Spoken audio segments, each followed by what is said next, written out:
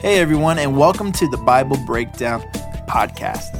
In this podcast, we will be breaking down the Bible one chapter a day.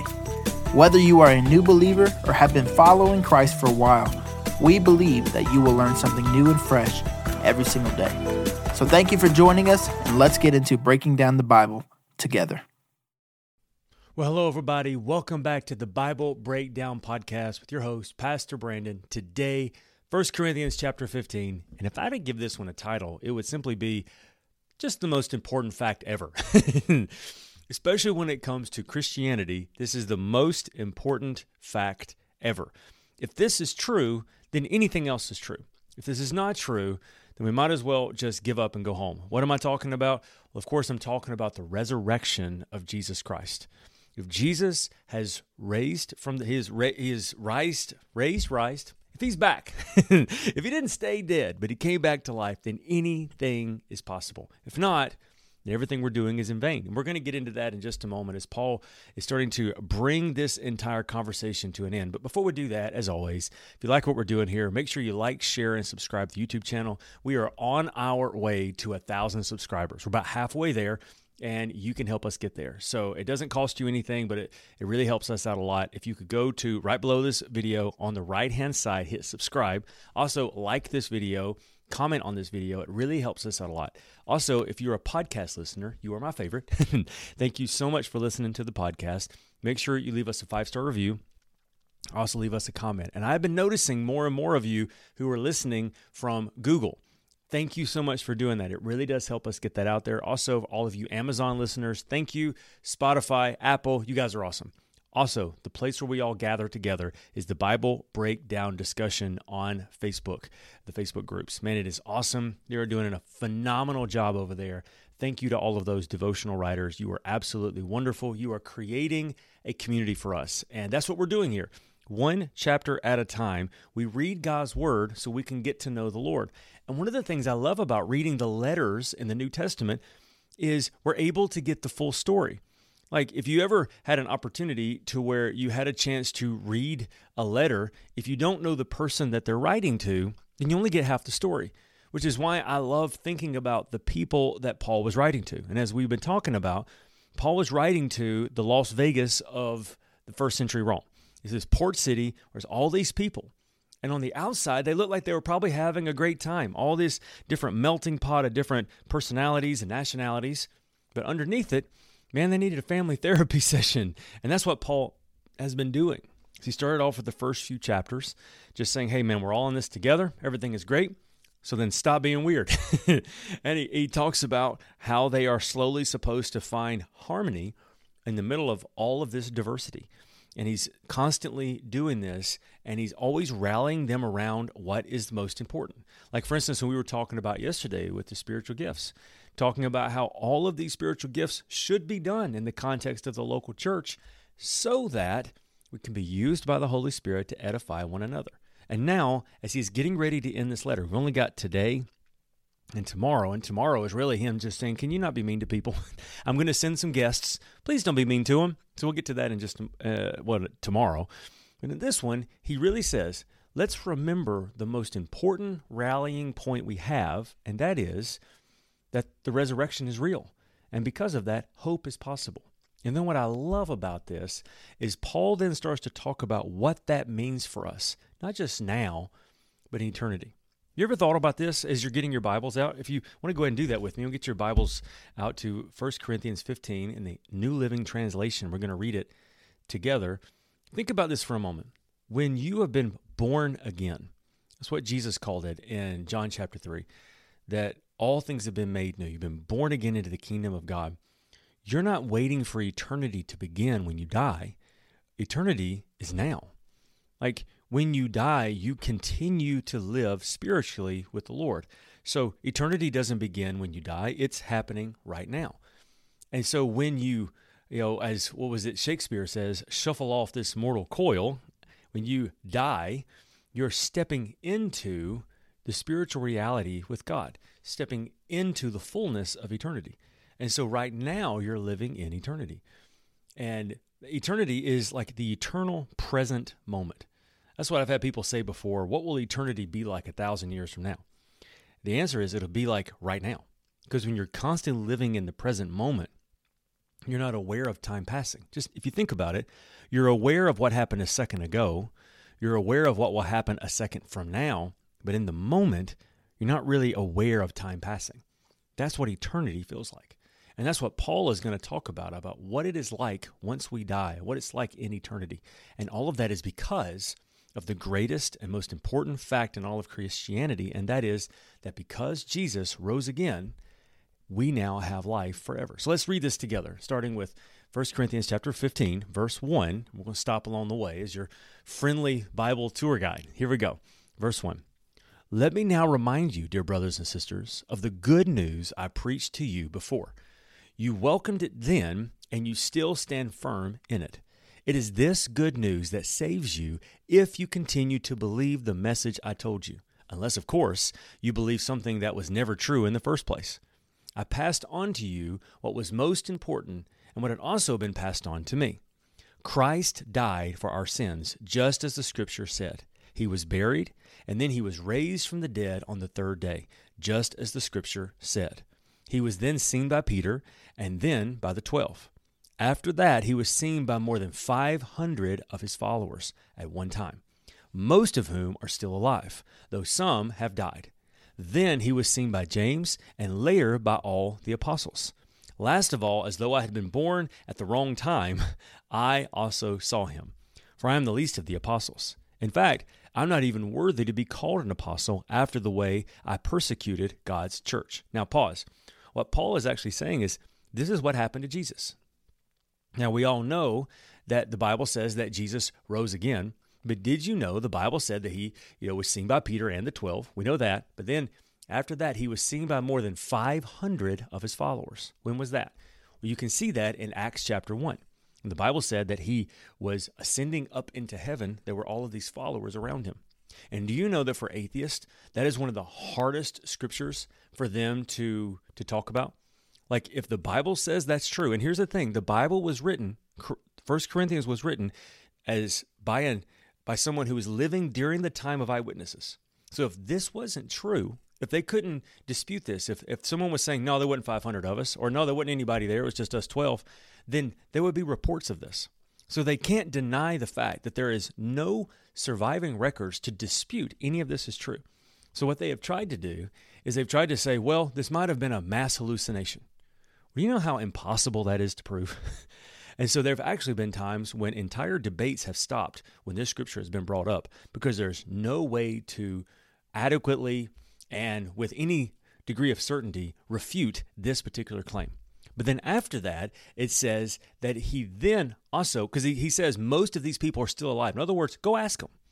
You imagine the amount of confidence you have to say 500 broskies were there and they saw Jesus. And I wonder if he's even kind of insinuating, I talked to some of them jokers. If you don't believe me, go ask them. That's quite a confident claim. And then he says, last of all, he appeared to me as well. Now, when did he do that? On the road to Damascus, when Paul was going to arrest Christians, Jesus appeared to Paul and it changed his life forever. So I love that idea of him saying, most of those 500 are still alive. So go ask them if you don't believe me. Verse 10.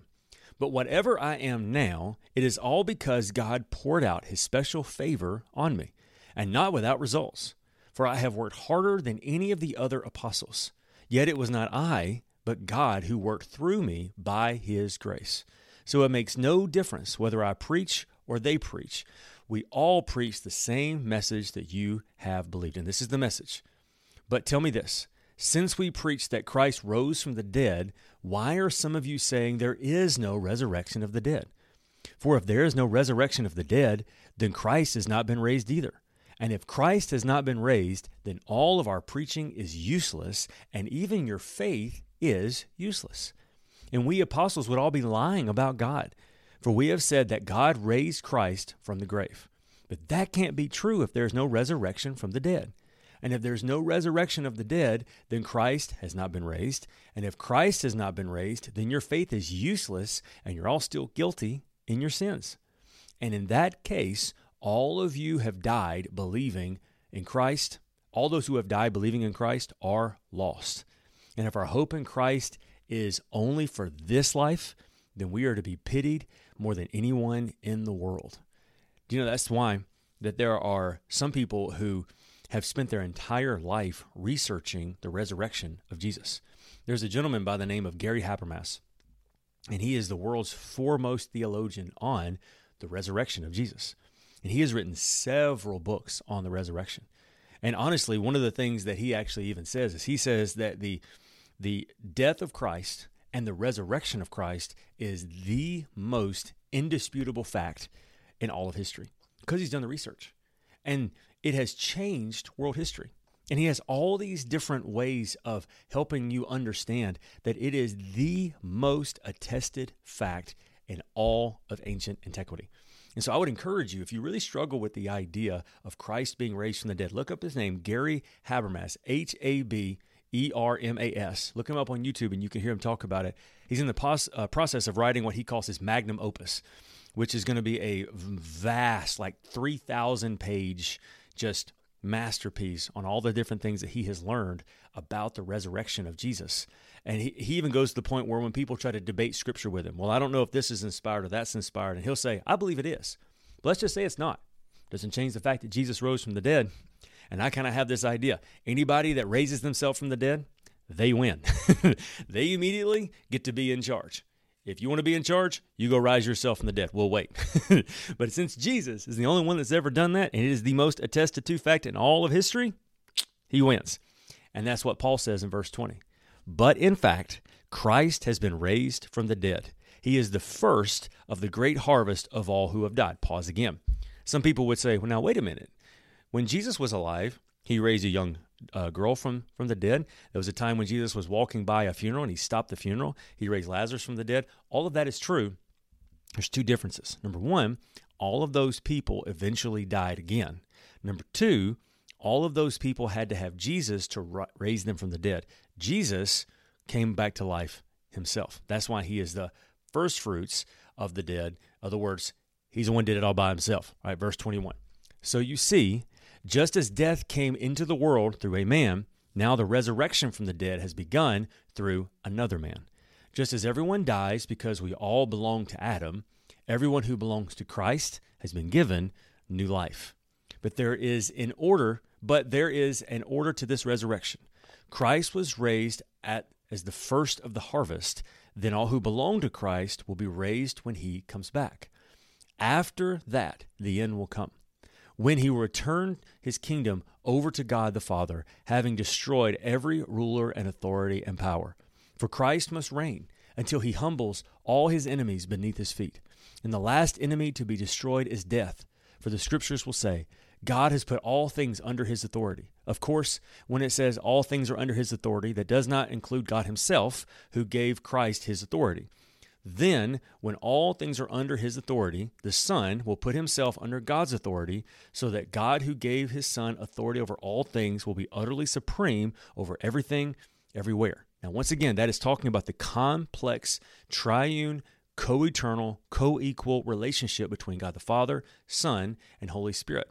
Same in essence, different in person, equal, but different in office. So you have God the Father, the creator of all things, God the Son, by whom all things were created, and the Spirit, in whom all things exist and move. And so there is this triune Godhead that all exist together. And so when he says that Jesus returns things to the Father, it is not in difference in power, but it is difference in office in the creation. And if that doesn't hurt your brain, you're not thinking about it deeply enough.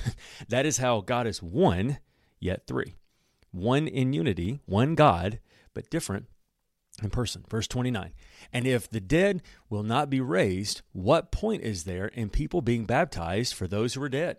Why do it unless the dead will sometimes rise again? In other words, Paul is saying there's so much more to this life. That's why we live for more than the moment. Verse 30. And why should we ourselves risk our lives hour by hour? For I swear, dear brothers and sisters, that I face death daily. This is as certain as my pride in what Christ our Lord has done in you. And what value was there in fighting wild beasts, those people of Ephesus, if there will be no resurrection from the dead? And if there is no resurrection, let's feast and drink, for tomorrow we die. Verse 33, don't be fooled by those who say such things, for bad company corrupts good character. Think carefully about what is right and stop sinning. For to your shame, I say some of you don't even know God at all. In other words, he's saying, man, remember that what we're living for is so much bigger than this moment, so much bigger than what we can see and taste and touch and feel in the moment. We're living for an eternal kingdom. That's why we don't give our lives over to momentary pleasures. It's because the moment lasts for a moment. The kingdom of God lasts forever. You're so much more important than you realize. You're living for so much more than this moment. That's what Paul is saying. So don't live as though eternity doesn't matter, because it does. And you matter as well. Verse 35. But some may ask, how will the dead be raised? And what kind of bodies will we have? You ever wondered that? What will we be like when we get to heaven? What a foolish question. Sorry, that's what Paul's saying. When you put a seed into the ground, it doesn't grow into a plant unless it dies first. And what you put in the ground is not the plant that will grow, but it is only a bare seed of wheat of whatever you are planting. Then God gives it a new body as he wants it to have. A different plant grows from each kind of seed. Similarly, there is different kinds of flesh. One kind for humans, another kind for animals, another for birds, and another for fish. Paul's going somewhere with this. There also are bodies in heaven and bodies on earth. The body, the glory of the heavenly body is different from the glory of the earthly body. The sun is one kind of glory. The moon and the stars each have another kind. Even the stars differ from each other in their glory. In the same way, with the resurrection of the dead, our earthly bodies are planted in the ground when we die, but they will be raised to live forever. Our bodies are buried in brokenness, but they will be raised in glory. They are buried in weakness, but they will be raised in strength. They are buried as natural human bodies, but they will be raised as spiritual bodies. For just as they are natural bodies, there are also going to be spiritual bodies.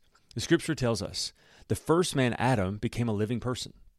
But the last Adam, that is, Christ, is a life-giving spirit.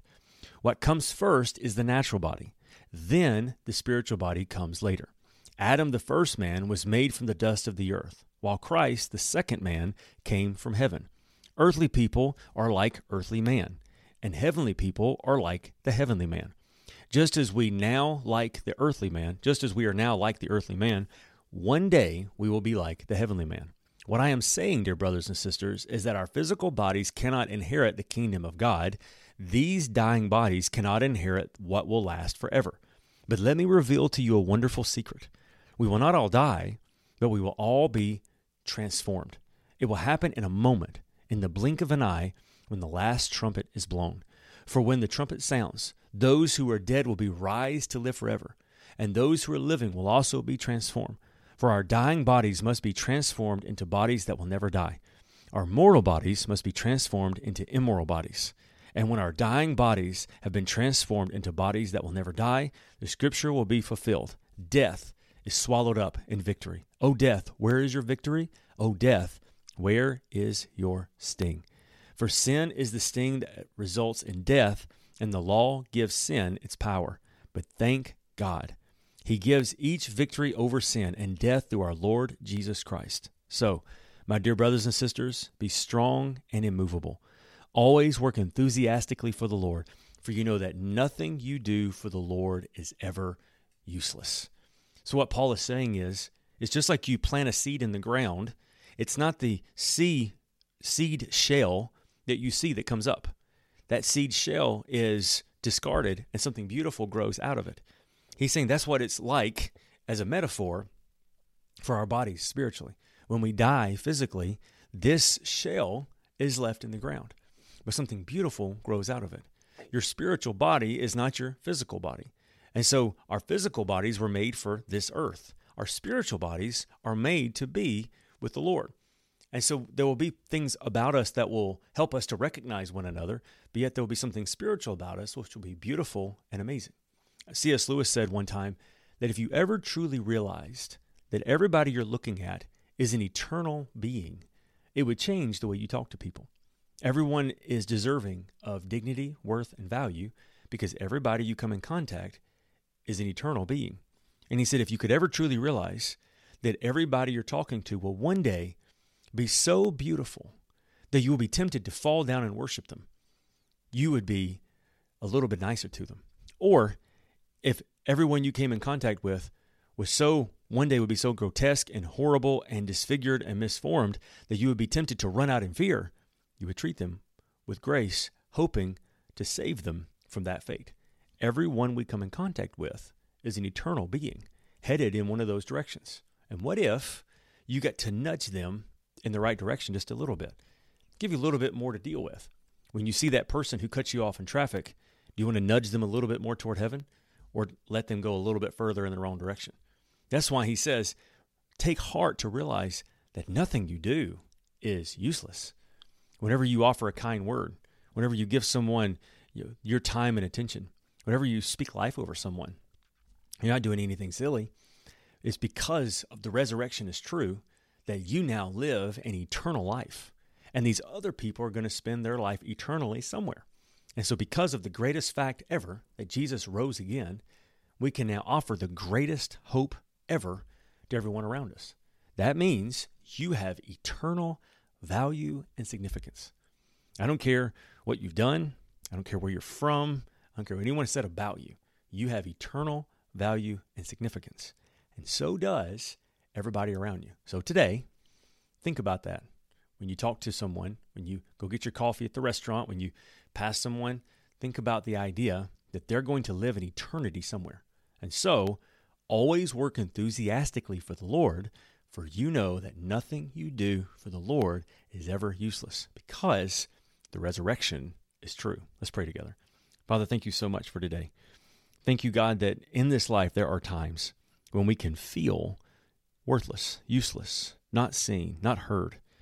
I pray that we will never let that lie of the enemy stay in our minds for long, but to realize that, Lord, because the resurrection is true, and because we have received that resurrection for ourselves, that we now have an opportunity to step into that eternal reality. And because of that, we can work enthusiastically for you and make a difference in your good world that you have made. Thank you for loving us. In Jesus' name we pray. Amen and amen. Don't forget, God's word says in 1 Corinthians 10:31, so whether you eat or drink or whatever you do all for the glory of God. Family therapy session is over, and I will see you tomorrow for the conclusion of 1 Corinthians chapter 16.